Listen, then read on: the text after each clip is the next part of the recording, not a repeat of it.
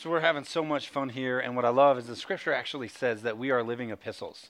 Like we tell the story of God in our lives by the way that we live and interact. And so what I love about this church, and we're not trying to like put ourselves on a pedestal, but when I say this church, I mean the stories, the testimonies, the live acts of God that are taking place in our life going forward.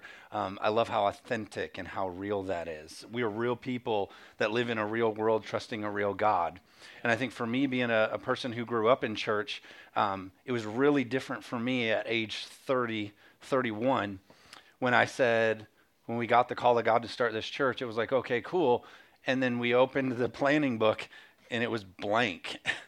So it was like, okay, God, you've called us to do this, but how are we going to do it? And the beauty in that, despite all the hard work, the beauty in that was like, it was like, okay, God, here's how you've called church to be. Let's do it. So as God was like speaking to us, we were able, instead of, having to, well, we've always done it this way and we've always done it that way.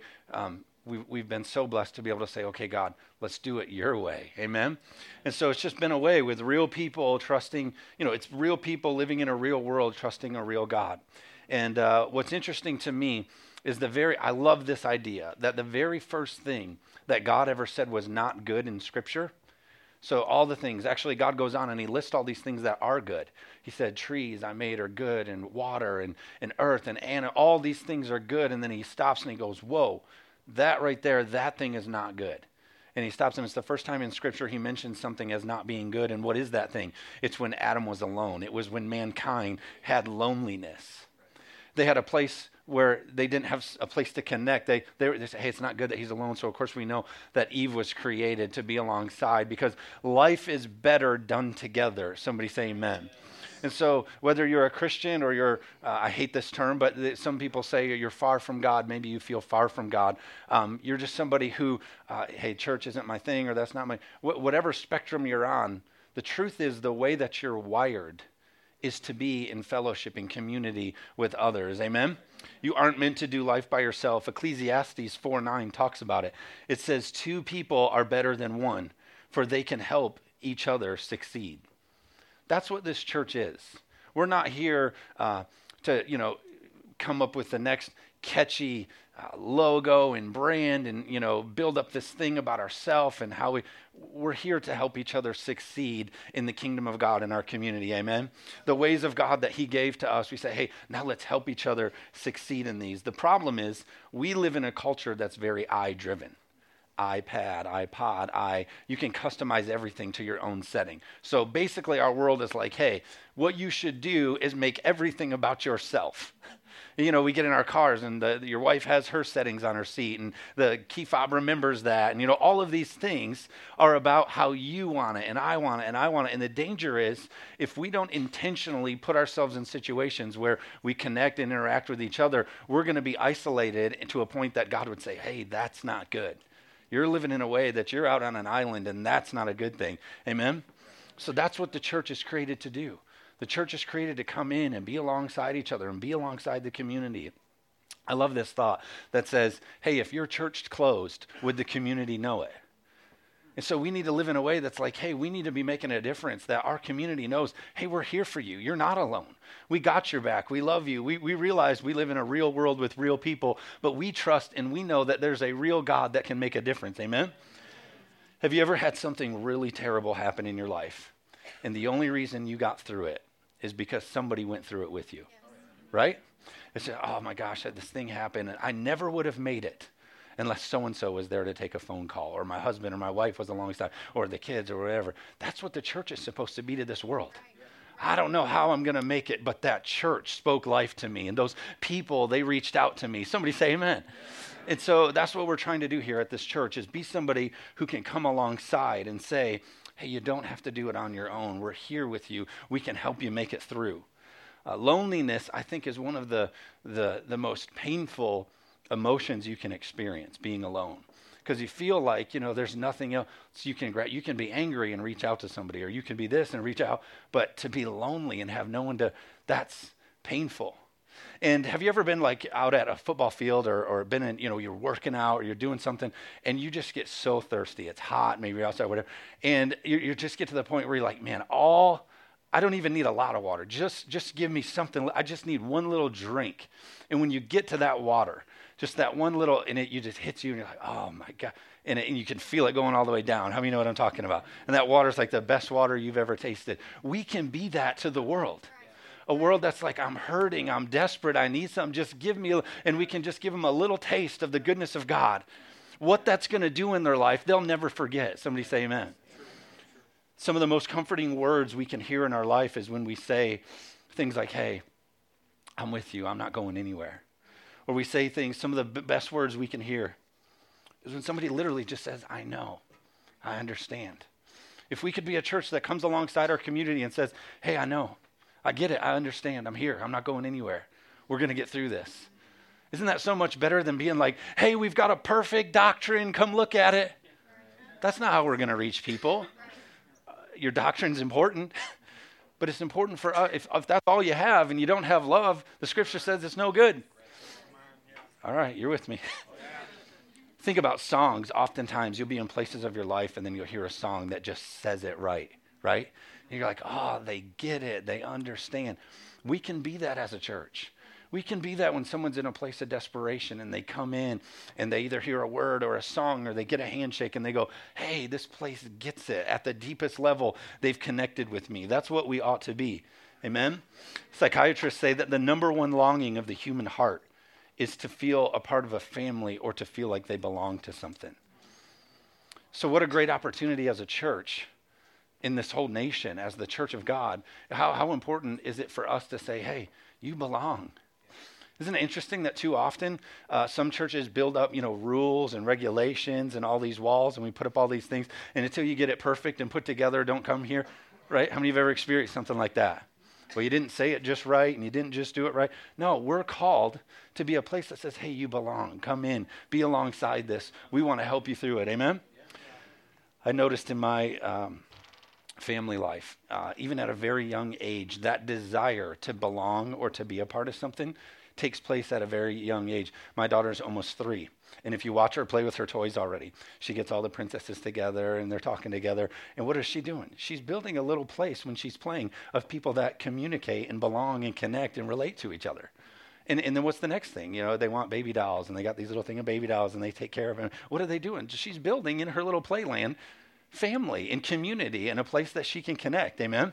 And we do it all throughout our life. We then, as you grow up and you're a teenager, you have your friend circles, and then you start dating and you get married, and then you get a dog, and then you have kids and you regret getting the dog. And then, it's like, but you keep building all these little pockets of community of things. Why? Because that's how we're wired, is to be in community with one another. And I'm frustrated with modern church because, and none of you do this, trust me, none of you do this. But people come in 2 minutes before service and they leave while we're finishing. Again, none of you do it. But they leave as fast as they can. And the ripoff in that is we lack community. We miss out on connecting one another and bumping elbows and saying, hey, what's going on? And the thing is, somebody somewhere will meet that need in their heart if the church doesn't do it. So some psycho online, some crazy thing, was going to accept somebody, and we got to be in and meet the need before they go to the wrong place for it. Amen? Hebrews 4:15 talks about how God did this for us. Hebrews 4:15 says, for we do not have a high priest who cannot sympathize with our weaknesses, but was in all points tempted as we are, yet without sin. So God is in heaven. And he says, I'm going to come down and I'm going to restore mankind. I'm going to take their sins on me and I'm going to put them right back in relationship with me. The blood of Jesus is going to cover. It's going to give them opportunity to spend eternity through salvation with me. But what he's saying here too in the scripture, in this verbiage you'll see in a minute, it's God coming down to earth, taking on flesh and blood, and being a savior who can say, I know what it was like to live on earth and to deal with what you deal with. I'm with you. Me too. We can do it. I understand. God came down so he could say, I understand what it's like to deal with what you deal with. Somebody say amen. Yeah. But it says in all ways he was tempted, but without sin. He led the way. Hebrews 12:2 says, we are looking unto Jesus, the author and finisher of our faith, for the joy that was set before him, endured the cross, despising the shame, and he sat down at the right hand of the throne of God. Jesus made it through. He accomplished what he was called to accomplish here. He's led the way. And what I love about this, you have all the names of God, Jehovah Jireh and all these things. But we could also say our God is the God who knows what it's like to live here. He understands all your pains, all your hurts, all your frustrations. And the church should be that too. We're the body of Christ, right? And so in our communities, we need to say, hey, come here. Come alongside and be here and be a part because we know what it's like. We get it. Amen? It's too often, church or God is made out to be the angry lightning bolt throwing God up in heaven who's ready to get you, And it's not the case. He's ready to say, hey, I'm with you. You can do this. I believe in you. You can never shake your fist at God, according to the scripture. You can never shake your fist at God and say, you don't understand. You don't know what it's like. It says, and always was tempted as we are. He knows what it is to have a bad day. Amen? There's a psychiatrist, Laura Stevens. She talks about when she had really hard cases, what she would do is she would actually separate these two people. And she would go into the rooms at different times and she would get them as mad as possible. She wasn't having breakthrough, having conversation with them. So she would go in and actually do things to get them irate.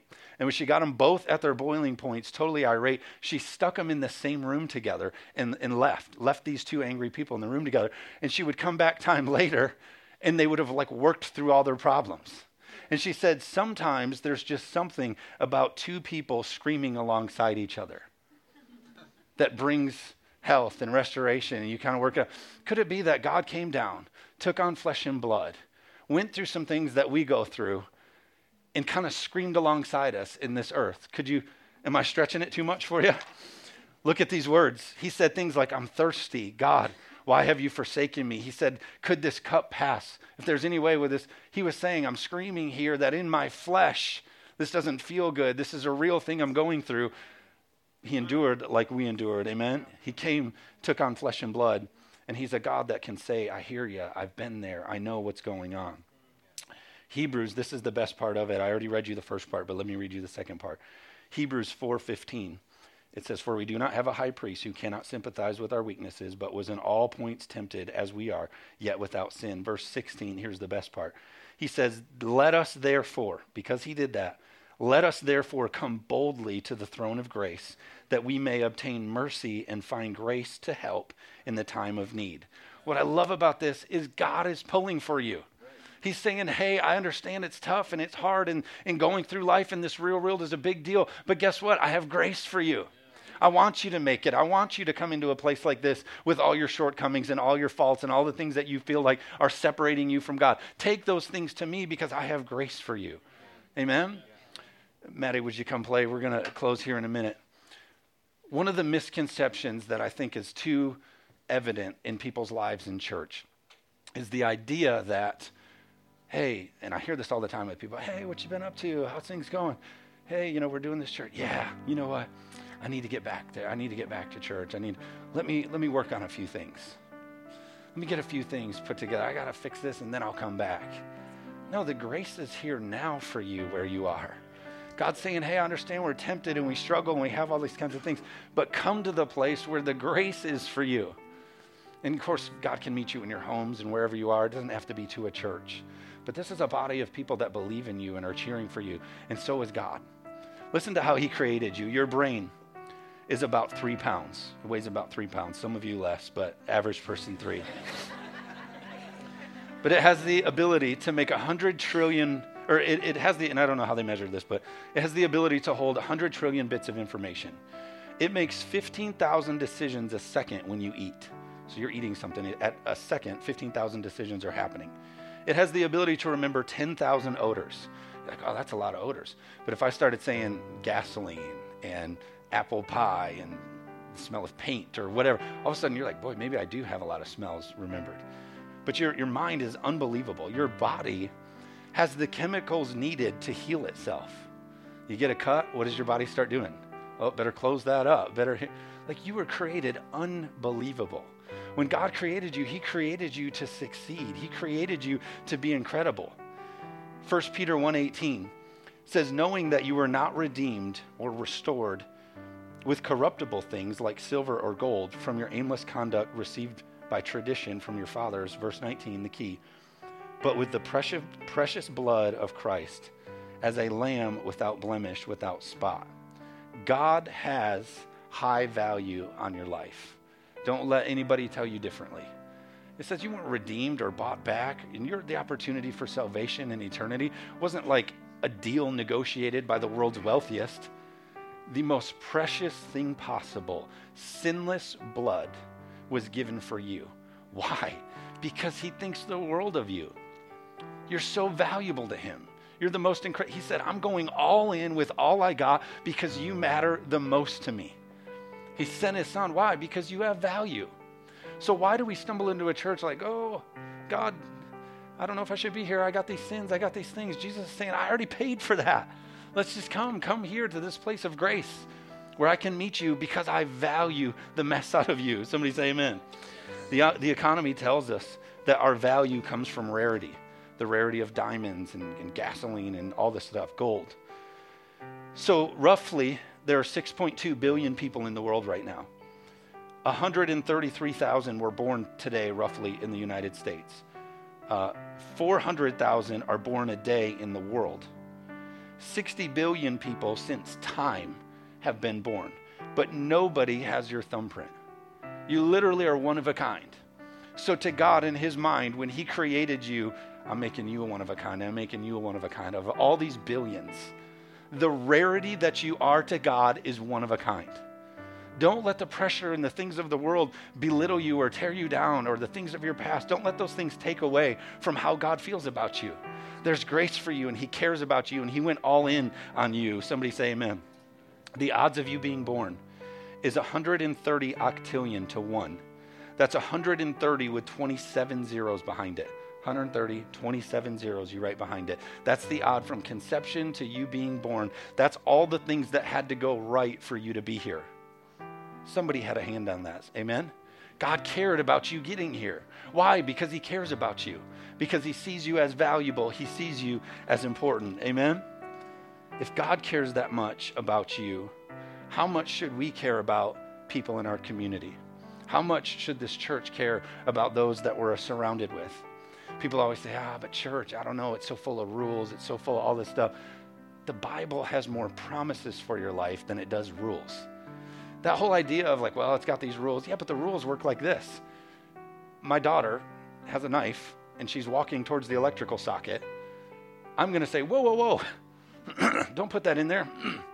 That's going to hurt you. That's not good for your life. That's what the ways of God and the principle of God are. He's saying, hey, don't live like that. That's going to hurt you. That's going to be bad for you. Instead, it's better, and I have a promise set up for you that if you live this way, all these things shall follow you all the days of your life. Amen? And so the church isn't full of rules. The church is full of promises for your life. Hebrews 10:24 talks about the gathering of the church and the gathering of believers and the gathering of people coming alongside each other and caring for each other. Hebrews 10:24 says, let us think of ways to motivate one another to acts of love and good works. That's what the church is. It's us coming together and worshiping God and motivating each other towards love and acts of good work. Verse 25, not giving up meeting together as some are in the habit of doing, but encouraging one another, and all the more as you see the day approaching. Hey, the more we grow, the more the day approaches, the more the world gets scary, and the more the world gets dark, and the more the world, all these things. It's more important for us to gather and cheer each other on towards love and good works and worshiping our God. Amen? I love this idea. We have this pressure on us that, for me to be an active part of the church, or for me to make a difference, I have to be this big thing. I got to be the pastor or the worship leader, or I have to start my own ministry, or I have to sell everything that I own and go be a minister in Africa. And listen, you're called to let your light shine. That's what you're called to do. Just be a light in darkness. Darkness can't stay where light is. But a lot of times we get all caught up in the brightness of the kind of light that we need to be and all the hype that goes with it. But I love this saying. It says, we all want to be the chandelier in God's living room, but we don't want to be a nightlight in God's hall. But can I tell you that the nightlight has helped a lot more people from stumbling in the dark than the chandelier ever will. If we can just be a consistent light of love, we can stop the stumbling that happens in the world and in our communities. If we can all just say, hey, I don't have to be the chandelier. I don't have to get the credit. I just want to be a person who stops people from stumbling by shining a little bit of my light. We can make a difference in our communities. Amen? Won't you stand?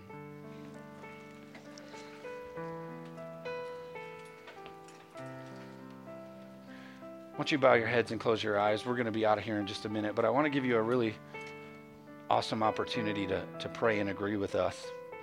If you're here with nobody looking around, if you're here this morning, you say, man, Pastor Josh, I hear what you're saying. I'm connecting with the Word of God this morning.